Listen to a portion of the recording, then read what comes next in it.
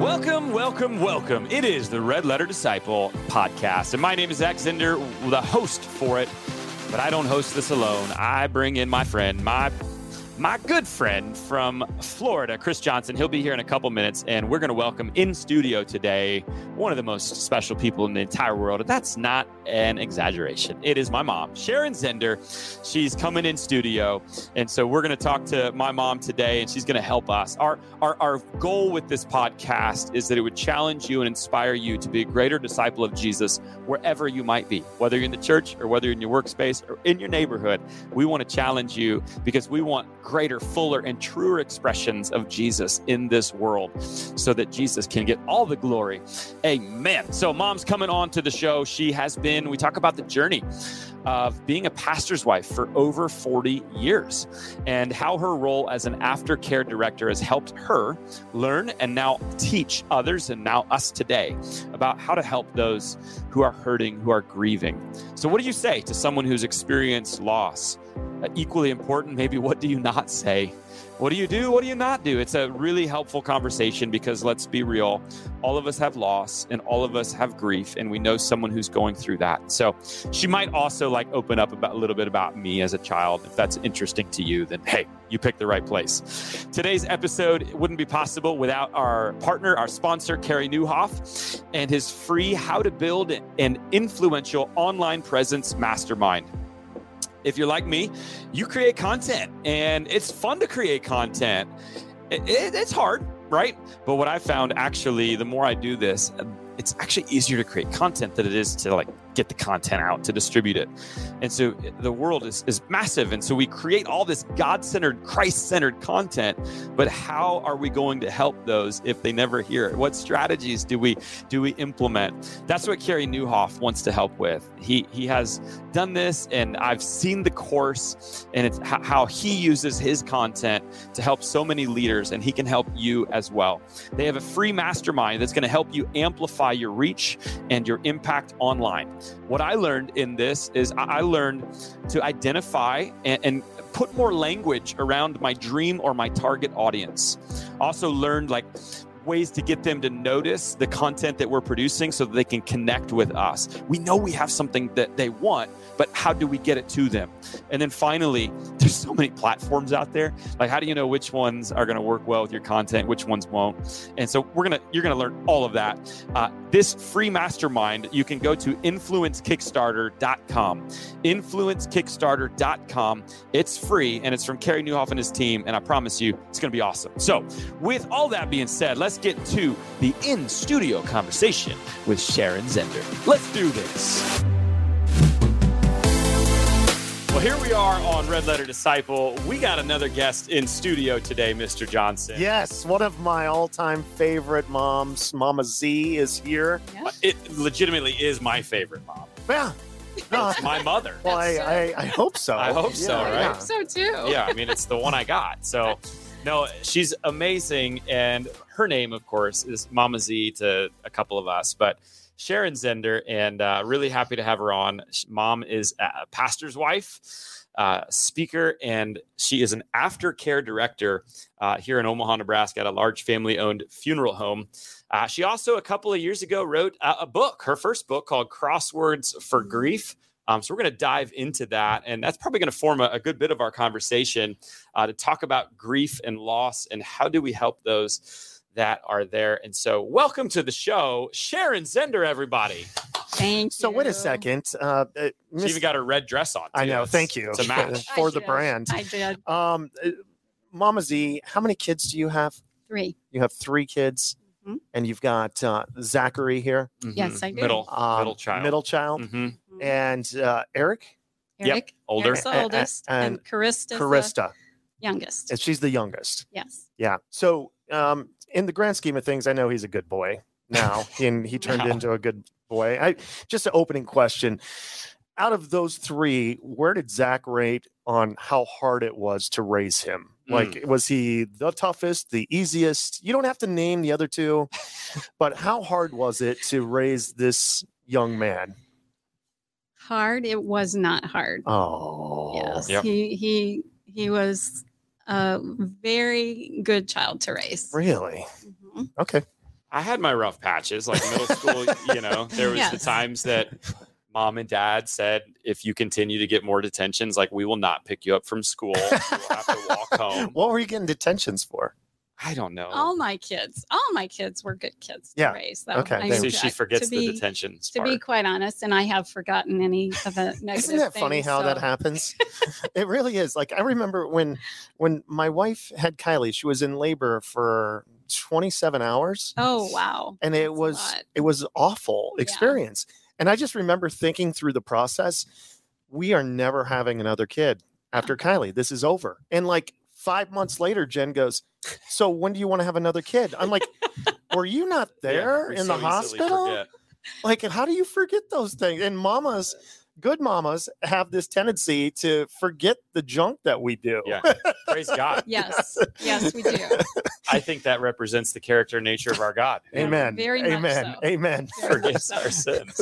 That's funny. Awesome. Well, Mom, I'm really happy to have you. So when this is going out live, it's actually just a couple of weeks away from Dad retiring from 40 plus years of ministry. And you've been bless him. and you've been alongside of him every step of the way. And so I want to hear, I think we hear for a lot of times, and I know on the Red Letter Disciple, we've heard from a lot of pastors and get their perspectives, which is awesome. But I kind of want to just hear your experience of what it's been like to be a pastor's wife for that much time. That's a long time. Yeah. Here's how I describe it. It's a roller coaster. And I love roller coasters. That's amazing. I do. Zach knows this. And, but you guys know in the ministry, it's the ups and the downs. And,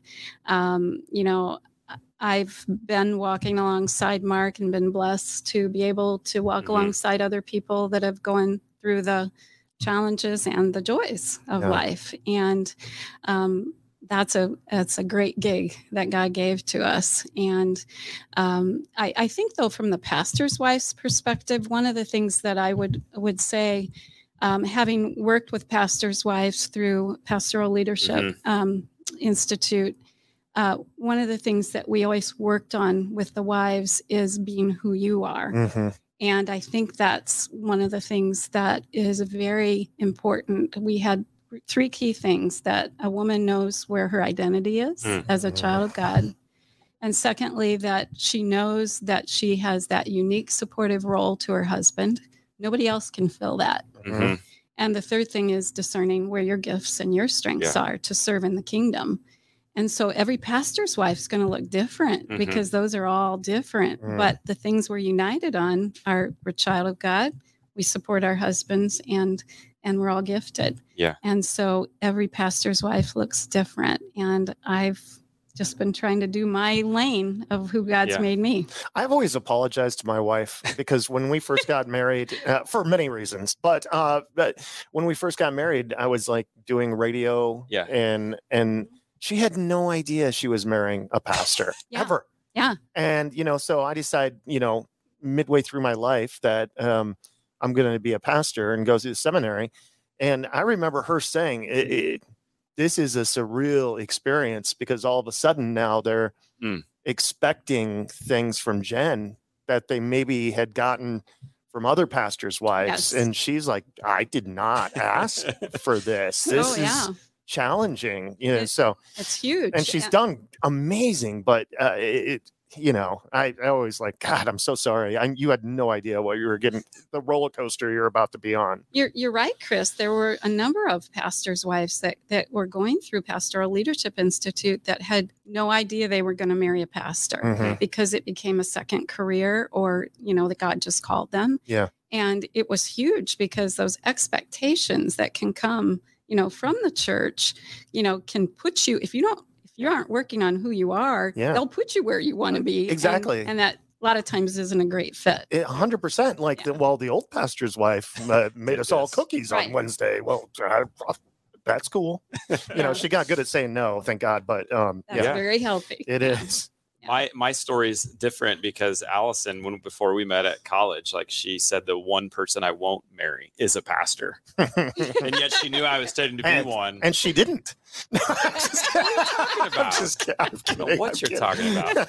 Anyway, so I think though that the pastor's wife, and I think I feel that for Allison too. Like it can be so often there's expectations there that you can be overlooked. A lot of times they will care for the pastor, but forget how the pastor's wife feels. Even when like someone is criticizing of the pastor, like pastor's wife feels that too.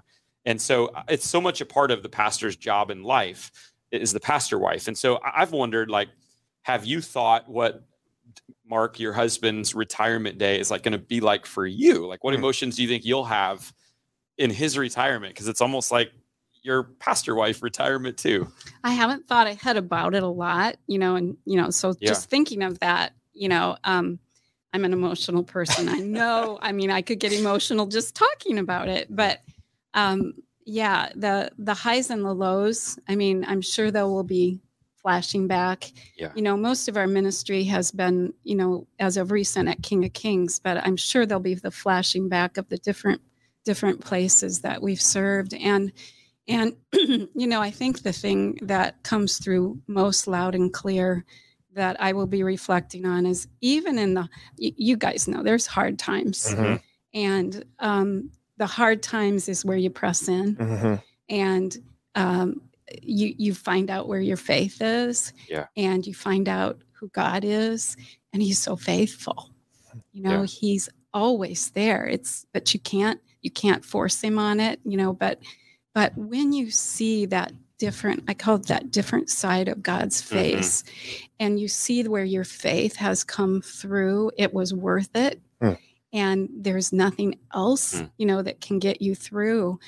Those are the precious things that, just build on the faith and give you what you need to be able to help serve others because you've walked it yourself, and it's the grief, it's the grief that can come up in the ministry that can be so challenging. And we've got an enemy that wants to take us out, so it's just remembering He's always in charge. And so I'm sure I'll be flashing through, some of those things, but God gets glorified in the end. Yeah. You brought up something that just kind of triggered something in my head. I remember when, the district president came to me when they first opened SMP.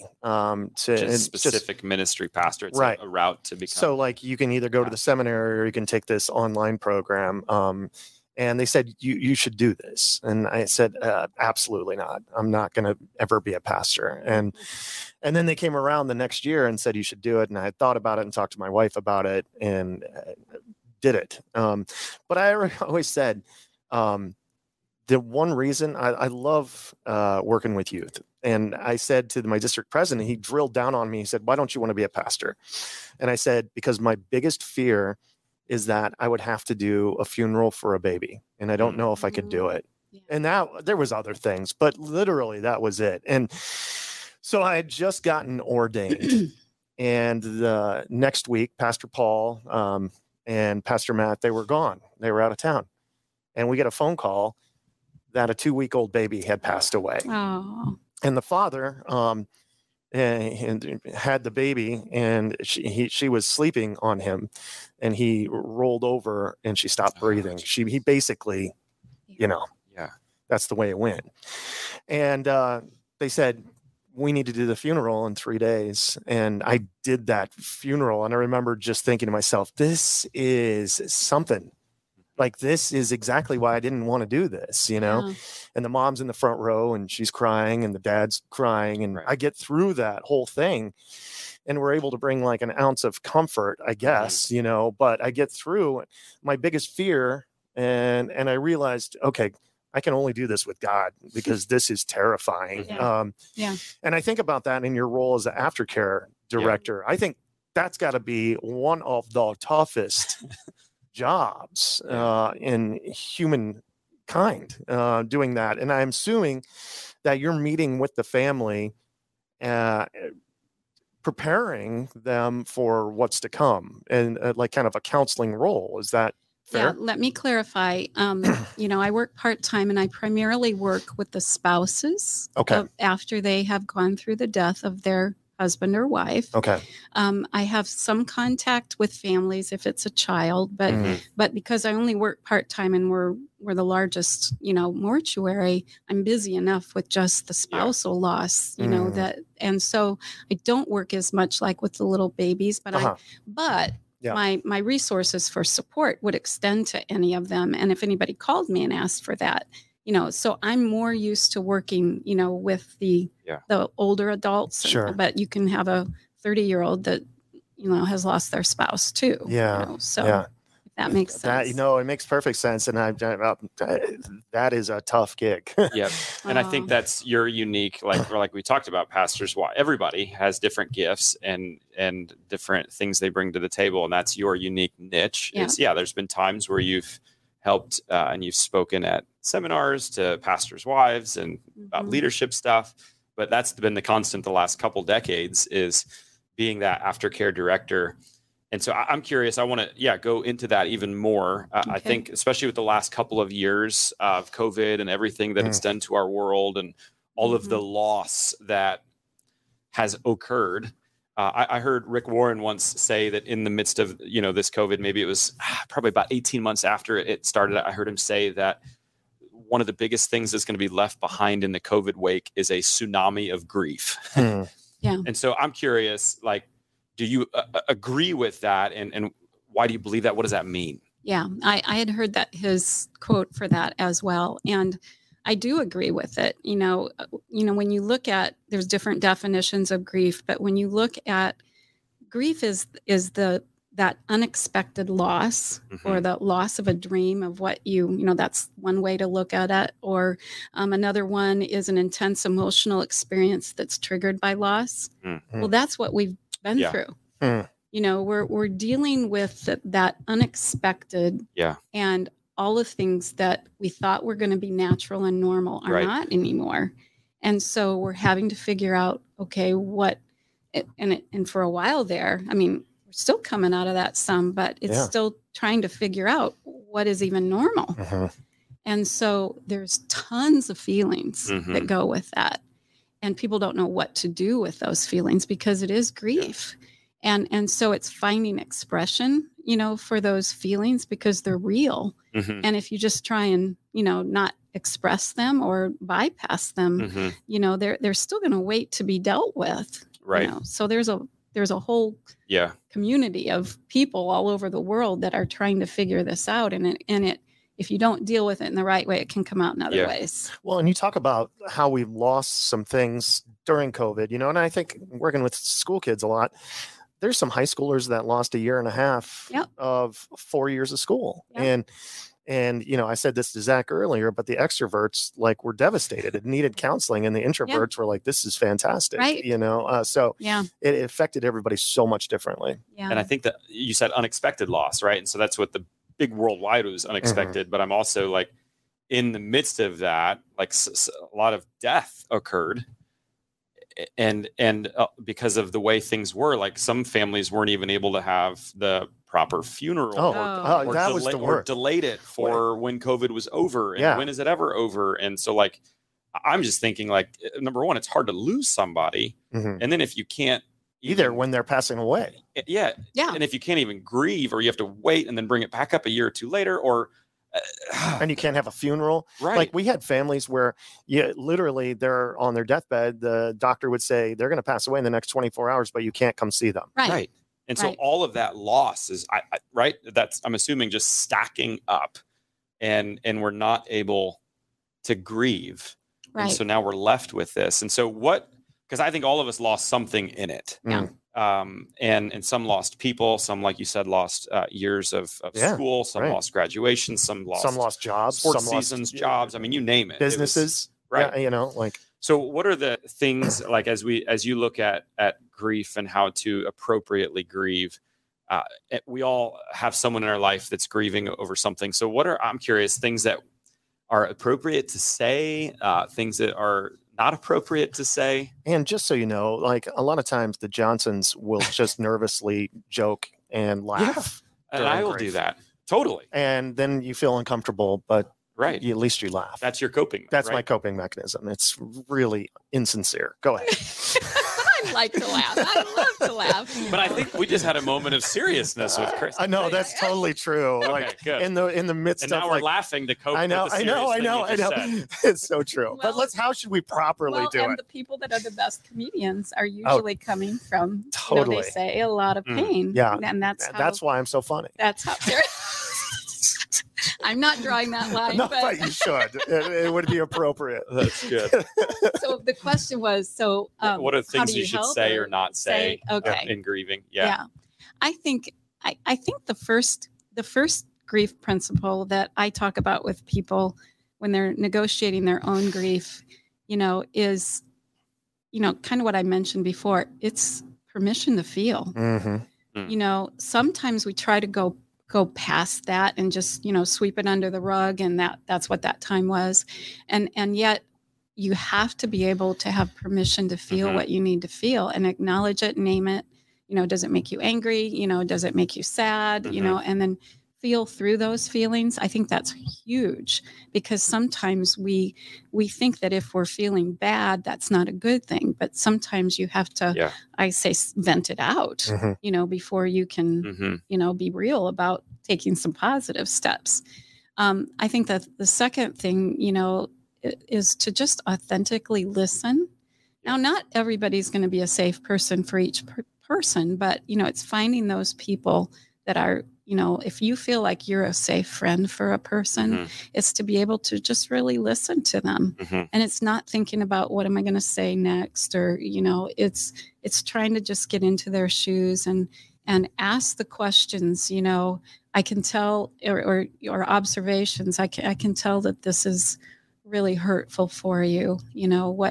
What, tell me more about it, or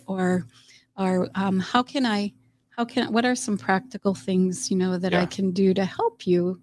Can I listen to you every week, or can I, just having those statements that you're observing and you're trying to be, it's being empathetic. Right. You're trying to have empathy for them, put yourself in their shoes so that you can try to even understand what they're walking through. And, in grief work, we call that companioning alongside.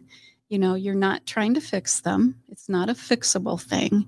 It's just walking alongside them and trying to be that safe person. Sometimes you don't even have to say a lot. It's just, I'm going to be here for you. And you can call me at any time. I don't know the right words. I don't have the right words. Yeah. I had a friend who recently had, her husband pass away. And she said to me after the church service, if one more person tells me he's in a better place, I'm going to lose my mind. And I think it's because a lot of times we don't know what to say, right. But that's, so I think that's a great question because I think sometimes we bobble that, like by trying, yes, he might be in a better place, but that doesn't help me right now. I'm the one that falls into whether you realize it or not, you're trying to fix it for them. You're trying to make them feel better. And so often you may have a perfect verse, but it just falls on dead ears because it's not the right time for that verse. They don't need to be fixed by God's scripture. Especially 2 minutes after the funeral. I mean, So I think, in the say versus not say, I think in the say category, I heard you say permission to feel. And also just being a listener. So it's just positioning yourself with presence. Yeah. I think, right? Is that, and then especially for the people that you're closest to. I mean, I think everybody has to find, certain people they're going to want to be safe with them. And then there's others that that's not their role. And then in the not to say things, it was like anything that might just try to fix them right away. Yeah. And so that's where we get the line that, they're in a better place. Are there any other, because I don't think when someone says, what are the top 5 bad things you could say to someone? Well, right. But because I don't think anyone that's saying they're in a better place is like actually consciously thinking, I need to fix them. This is what I got to say. I think No, they just they're don't know what not. to say. And They're I trying think to be that's helpful. They're struggling, and death makes us uncomfortable. Yeah. And so is there any other, I'm just curious, like, because all of us will, and every listener will deal with this. Like, is there any other phrases that are like that? Yep. That like just Yep. come out of us that are like, actually, that's not helpful. That's not helpful. Yeah, I can tell you what people have told me, Yeah. especially because, they're pretty open about, those kinds of things. And before I say that, though, you're right. When we're just trying to help. Mm-hmm. I'm uncomfortable with it, and I work with it. I mean, it's hard, and it's hard to know what to say. So sometimes the less said is better. Okay. And just even touching somebody on the arm, and I care, I'm here.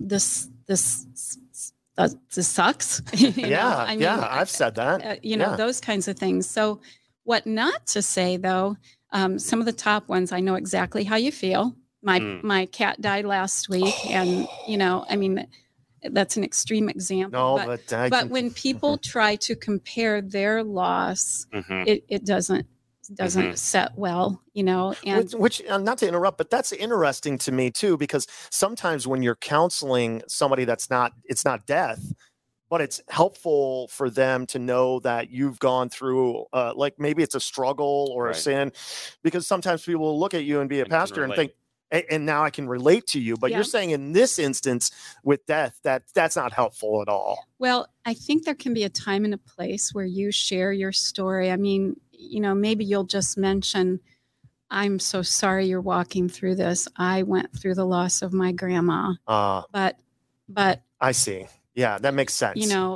I can only imagine how hard it is. Because you go back to empathy, as opposed to, I know what you're going through. It'll be okay. And then you tell your story for 10 minutes. But then you're talking and not listening. They're not. They're out. They're not.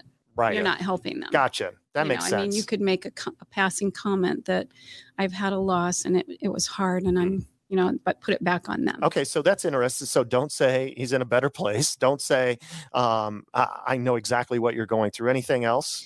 Just throwing out as a lot of people that are watching this are Christians, throwing out the Christian verses, usually at the beginning, unless it's maybe in a card that maybe, is trying to put comfort in there. They usually don't come off well for most people. Sure. Even though we want to go there. It's not that you can't put a verse, but maybe put it in a card and the Lord brought you to mind with this verse. Those can be very helpful.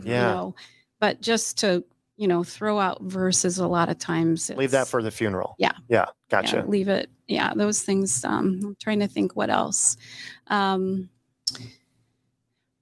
not thinking of any. Somebody told me after I lost my spouse, I just lost my cat. I know what I may slap them. That would be so offensive if somebody said. I know another one. Yeah. How soon are you going to start dating? Oh my gosh. Yeah. Wow. Oh, and I know another one. Oh my gosh. They're coming back. This one happened, and I still can't believe it. A couple, they lost their 21-year-old daughter, and their child's name was never brought up again by their family. Never. And they would have gatherings together at Christmas. They ask if it was like this child never existed. So the mom and dad wouldn't bring the child's name? No, other family. They wanted to, and they were asking for that, and other family just never. And that's something I want to mention, because the mentioning of the loved one's name, it's best to ask permission, but usually, if it's a safe person, you want to do that. Yeah. Because think about that. As time goes on, who's talking about them and who's mentioning their name? 2 years later, that woman still is remembering her husband every day. Yeah.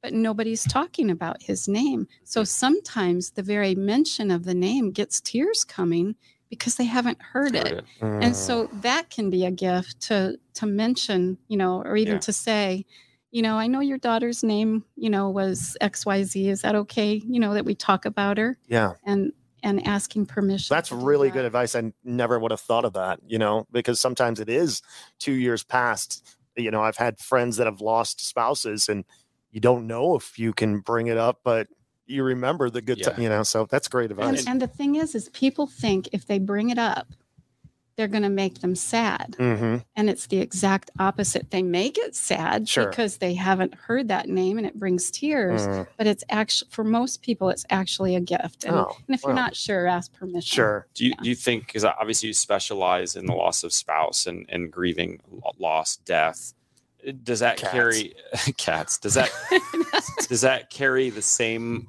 weight in other losses? Like, I'm thinking particularly of the naming it. So what if I didn't lose a spouse, but I lost a job, or I lost, a year of school, or I lost whatever? Is it similar, you think? The grief principles, I talk about, there's a big grief umbrella. Okay.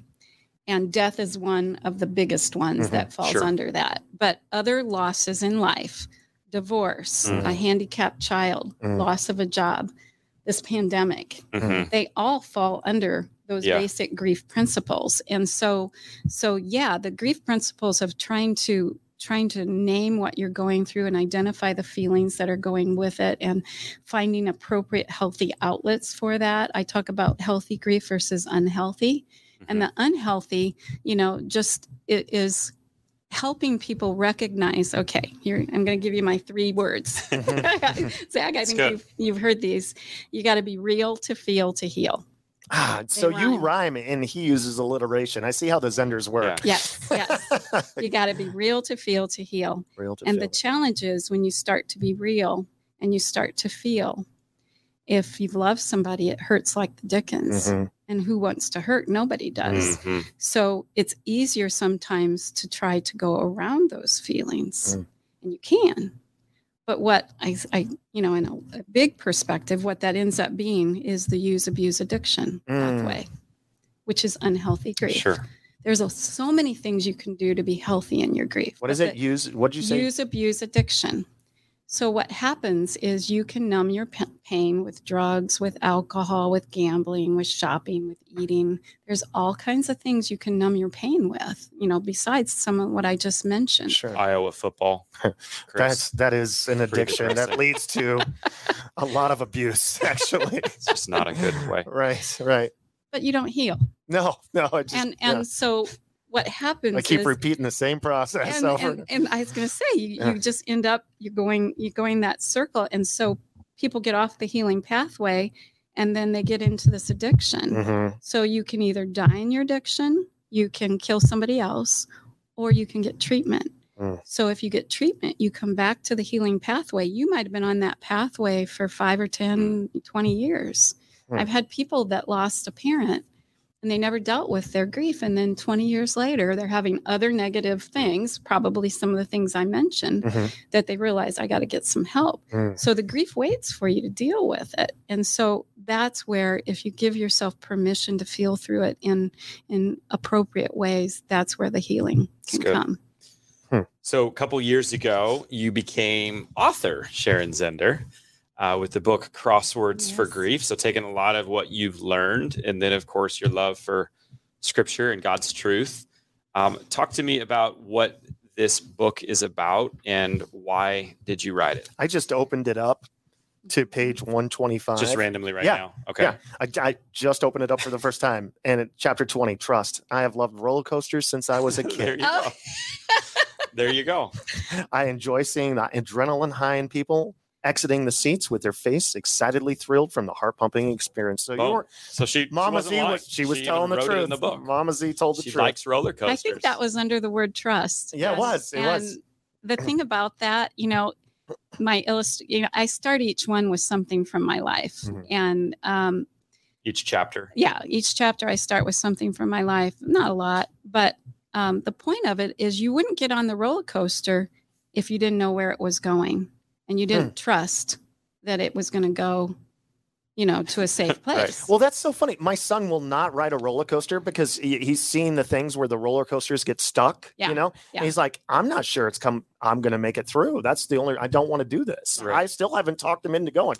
Kylie's like, let's go over and over and over. Yeah, but go ahead. And the point under that word is we know where our roller coaster ends. I mean, it ends with eternity. Yeah. So the ups and the downs of life, no matter how severe, with the grief and the pain, we know who holds that roller coaster together, and we can trust them. And so, but getting back to, when I got my master's, I wrote this book. I actually wrote it about 8 years ago, and finally put it together in a book a number of years later. And it was a research project where I interviewed anonymous grieving people and got the top 30 words that they were struggling with. That if you could ask God, or, what are you finding?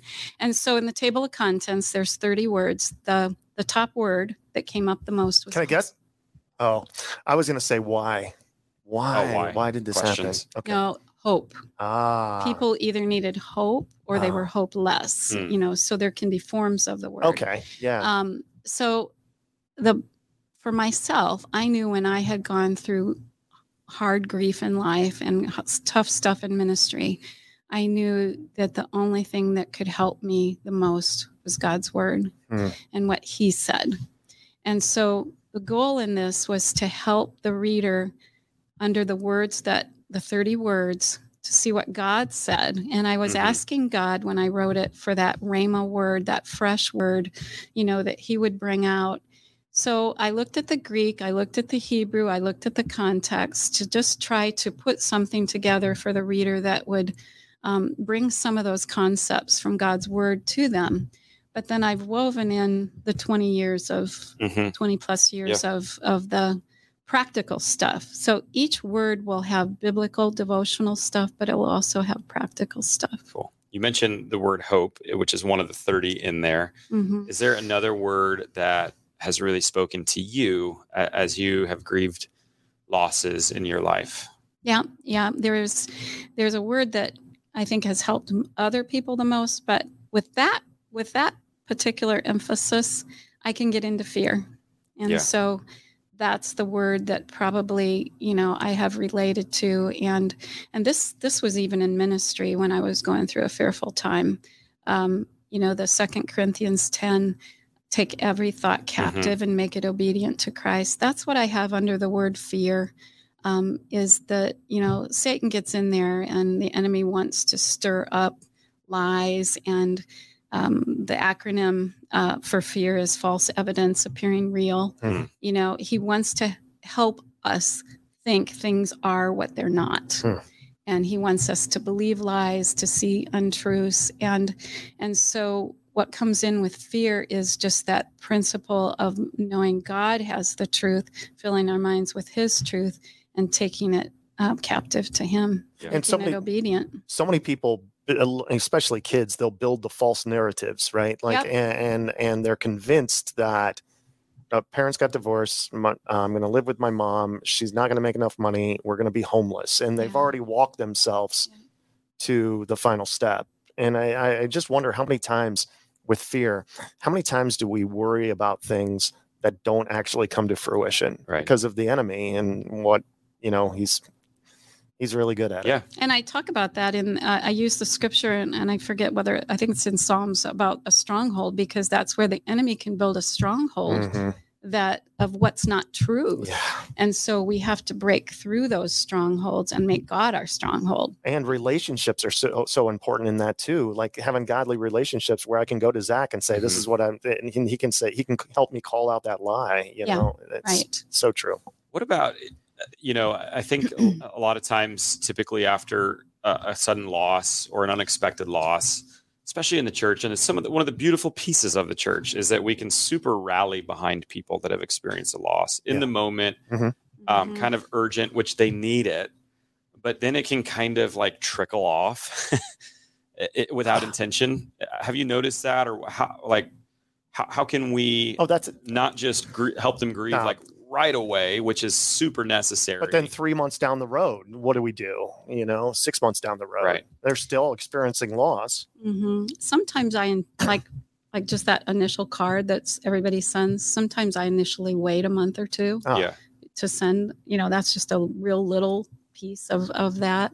Making note of people that are significant to you, what those anniversary dates are, whether it's their birth date, their death date, anniversaries, those, and just remembering people with a phone call or a card or something, that I haven't forgotten. Texting, most people don't do that. Yeah. And that's really helpful. Can you share a story of whether it was you helping someone else or another story of, someone else helping another person who is grieving, of just something beautiful that came out of it, or something that maybe unexpected that came from it? And because one of the things I love to do with this podcast is to think about and imagine, and I know we're in a world of sin and brokenness, but if we could get this right, life right, if we could get discipleship right, if we could get grieving and how to help people right, what does it look like and what difference could it make? And so, I guess, is there one story that sticks out of something that, this is a time a person, whether it was you or someone else, got it right, and this is the difference it made in that person's life who is grieving? Well, the story I'm about to tell you happened with a person that's been grieving for a little while. So this would probably not be appropriate, for the first year or so. But I have someone in my life who went through the loss of a child, and she's been going through a really hard time. It was very unexpected. And she's a Christian, very strong faith, but had gotten into a funk, with her grief, and was frustrated, had been going through support groups and stuff. And her sister reached out to me and said, could you give her a call? And so I gave her a call. And one of the things that I had just read that day, I love to read about the persecuted church. And there's a devotional, I think it's called Extreme Devotions, put up by Voice of the Martyr, I believe. And it's different things about persecuted people throughout the history of the church. Some of them go way back to Christ's time, and some of them are recent. And I had read something that day that, just in my devotional time, that just really, touched me, because it helps me stay grounded, and that, we've got such a cushy life, compared. Sure. And so she was, we were just talking, and I felt like the Lord put the impression on me to read and give her the insight from this thing. And it really got through to her, because it was about someone who, whatever country this was in, they were trying to make a difference as in a country where they were being persecuted for their faith. And he was really trying to win this person for Christ. And he was talking about, even if my life was sacrificed, for this person. And so anyhow, I shared this story with her, and he was being tortured, but he still was wanting to be faithful to witness of God's love to this person. And so I shared that story with her. And I think, again, it was God's impression. I think it was God's timing to break her out of the deep grief, because I said, God's going to get you through this. And, even though it feels like you're not going to come through this, he's doing something in you that's going to make a difference for somebody else someday. Yeah, so you got to keep your eyes focused on, this isn't the end. He's going to do something beautiful in this, but you can't feel it right now. And that broke through to her. She responded right away to me. She said, I needed this. So that was a God moment. I think, and I've said it before on the podcast, but I just love the idea that, I learned a long time ago, is just that nothing in God's economy is wasted. Nope. And so even these hardest times, these hardest moments, the deepest, darkest seasons, God can use those in some way, shape, or form. And it doesn't make it easy, but it is nice to know that God's with us and God can use it. And so cool. All right, Mama Z, Can I say one other thing there? I will allow it. I mean, it's my podcast, You know what? but you're my mom. Yeah, so I'm not going to say no to you. You gave this man life. Go ahead. You say whatever you want. So we're even now. Yeah. So just to add to what you said, I always say God's a God of redemption. Yeah. And I have seen him take things full circle around in a way that I never would have dreamed. Yeah. Because he cares about each person. And so, sometimes just like these persecuted people that, and whatever we may go through, we may not see it in our lifetime, but I think we'll see it in eternity. Yeah. We can trust the hand of God, no matter how hard it is. And we may not see it in this lifetime, but it's to draw upon that faith that I know who I believe. But I want to see it in this lifetime. I know. That's good. Sometimes we do. Sometimes we do. That's true. That was very good. All right. So I'm going to ask in just a second a challenge for you to issue to our audience. But first, hey, Crosswords for Grief. I'm not just saying it because it's my mom. It's a great book. If you want it, we're going to put the link to get this in the show notes, redletterpodcast.com. And what I've seen, I've been a part of a couple churches that have used this as a tool to help someone in their church who is grieving, who has experienced loss. So it's more than a card to say, hey, we're sorry for your loss, but it's a book that can actually help them longer walk through the journey. And so I think if there's any pastors or church leaders out there that's looking for a resource that they can give to, anyone who is experiencing loss or the death after a funeral, be a great gift. And so Crosswords for Grief, it's an awesome book. We'll put it in the show notes. But Mama, if you could challenge our audience, we ask every guest, practically to do one thing to grow as a disciple this week, what would your challenge be? Can I add one other piece before we answer again, that I'm not question? saying no. You can do whatever you want. Sometimes I'm surprised people are not aware of grief resources that are all over the United States. Yeah. 10 different countries. My very, very favorite thing to talk about, I've got it in my book in numerous places, is www.griefshare.org. Yep.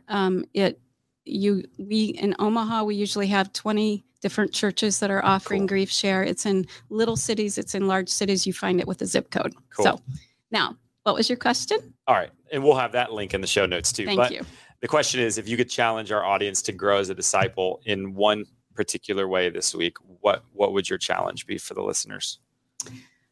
Can I have an inner and an outer, and you can whatever you want. You can decide what you post. No, put them. Yeah, okay. You're good. So the inner way of growth as a disciple, I would say, if you don't have a prayer partner, get one. Okay. Take steps towards that. Yeah. Whether it's just beginning to pray about it, asking God who, making a commitment to someone. I don't think I'd be alive except for we had intercessory prayer. So that's the inner. Okay. Okay. The outer, living out the discipleship life. Probably when I was 20 some years old, I had a quote that I got from Mary Kay Ash. She was in charge of Mary Kay Cosmetics, that whole company. And she had a quote that said, everyone has an invisible sign hanging around their neck that says, make me feel important. And I remember that. And I think that as a disciple who's living out Christ, who's in us, the challenge would be, making that practical, weekly, daily. Who are you going to talk to and make them feel important? Yeah. And it's not about me, it's about God through me. Yeah. But that can start a conversation. It may be, it may be a compliment, it may be something nice you say to somebody, but that opens the door for other conversation. Cool. Make me feel important. That's really cool. Okay. She's the only one that gets to issue 2 challenges. That's right. I'm not going to say no. But hey, if you take either one of those challenges on, the inner of getting a prayer partner, taking steps towards that, or the outer of, I love that, eyes that say, make me feel important, and you make someone else in their world feel important.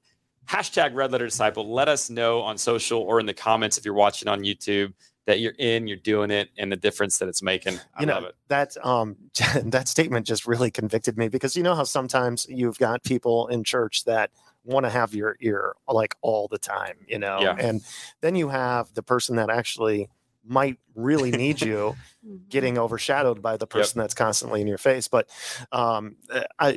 that's just interesting because essentially that person might have a bigger make me feel important sign than the other person, but we all have them, right? We do. That's You really have, mine's you gigantic. have a really big one with the sequins. Mine is jacket. neon. Yeah. Make me feel important sign. It's a You are sequin screaming jacket. it. Oh my goodness. Chris, you have been so kind to me. I know, but it ends here. I know. I want to say I'm your biggest fan. I know. And Mama Z, when we were doing the Preachers Not Preaching podcast, Mama Z would always comment on everything.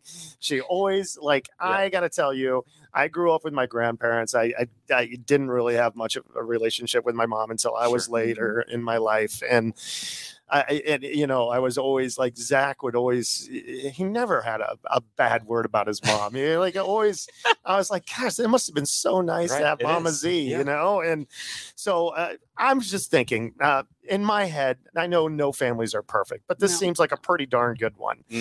But on TV, it seems like there's a lot of perfect moms. Okay. And so I was going to quiz your mother tonight on this. By Insider.com, they have ranked the top 5 TV moms of all time.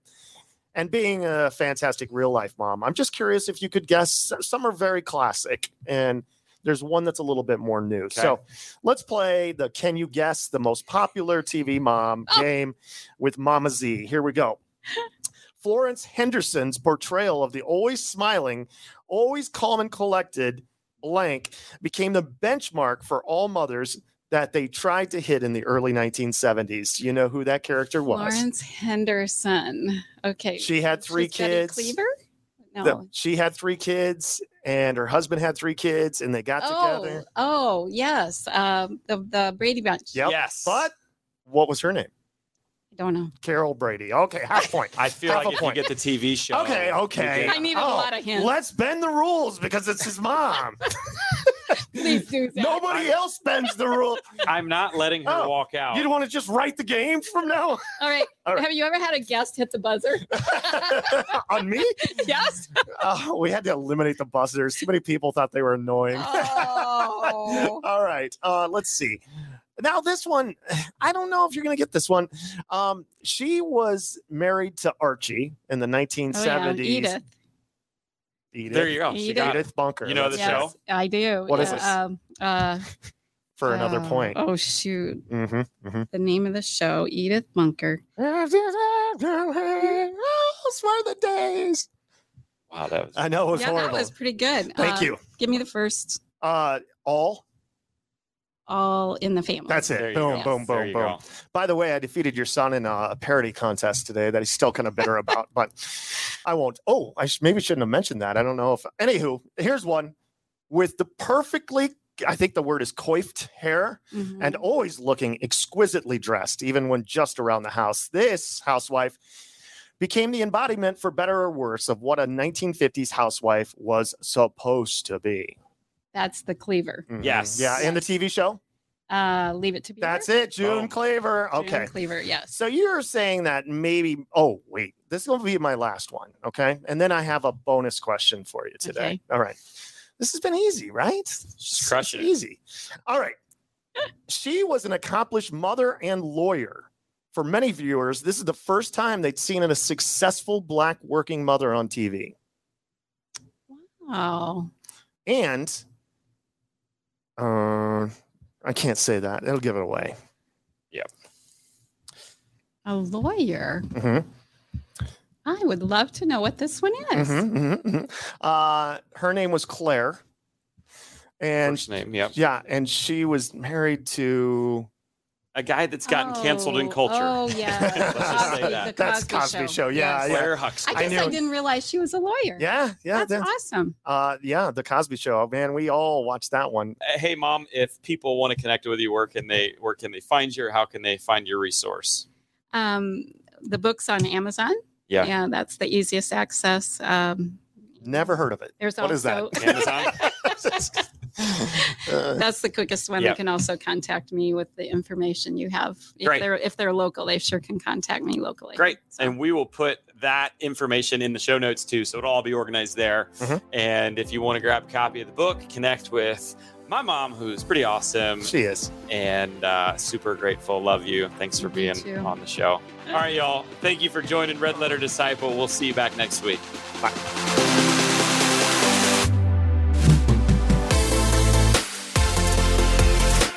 Well, thank you, Mom, for coming in and having a good conversation with us and for, I think, being pretty easy on me. So I appreciate that. But you helped a lot of people. And so, hey, to grab any of the resources we talked about, the Crosswords for Grief book, to see the key insights and maybe even a few not so key insights from today's show, we always put together show notes at redletterpodcast.com. It's going to have all the links and everything right there for you.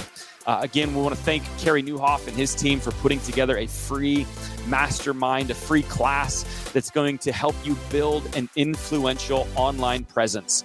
And so to register for that, you can go to influencekickstarter.com, and it's free, and it's going to help you who create content get that content out even more. And so next week, we are bringing Eric Bramlett onto the podcast. Eric came on for about a 10-minute span as a guest cameo in episode 4 with Dave Ferguson. So if you want to do your homework, go back and listen to episode 4 this week so you're ready for next week. Eric, we have such a good time. He's the creative arts director at one of the most influential churches in our nation. And so we talked to him about how do you cultivate creativity? What does God think about comedy? I think that's a fun question to think about. Plus, Eric is known as a song parody expert. And so Chris and I both try our chops at writing a song parody actually about Eric. So you're going to see who wins the song parody battle. Is it me? Is it Chris? Episode's not only going to be helpful, it's going to be a lot of fun. So don't miss it. How do you not miss it? Subscribe or follow. Whatever platform you're using, subscribe or follow. And if you're there, will you tap 5 stars for us and leave a review and share with a friend if you think they would enjoy today's episode. So we'll see you back next week for the Red Letter Disciple.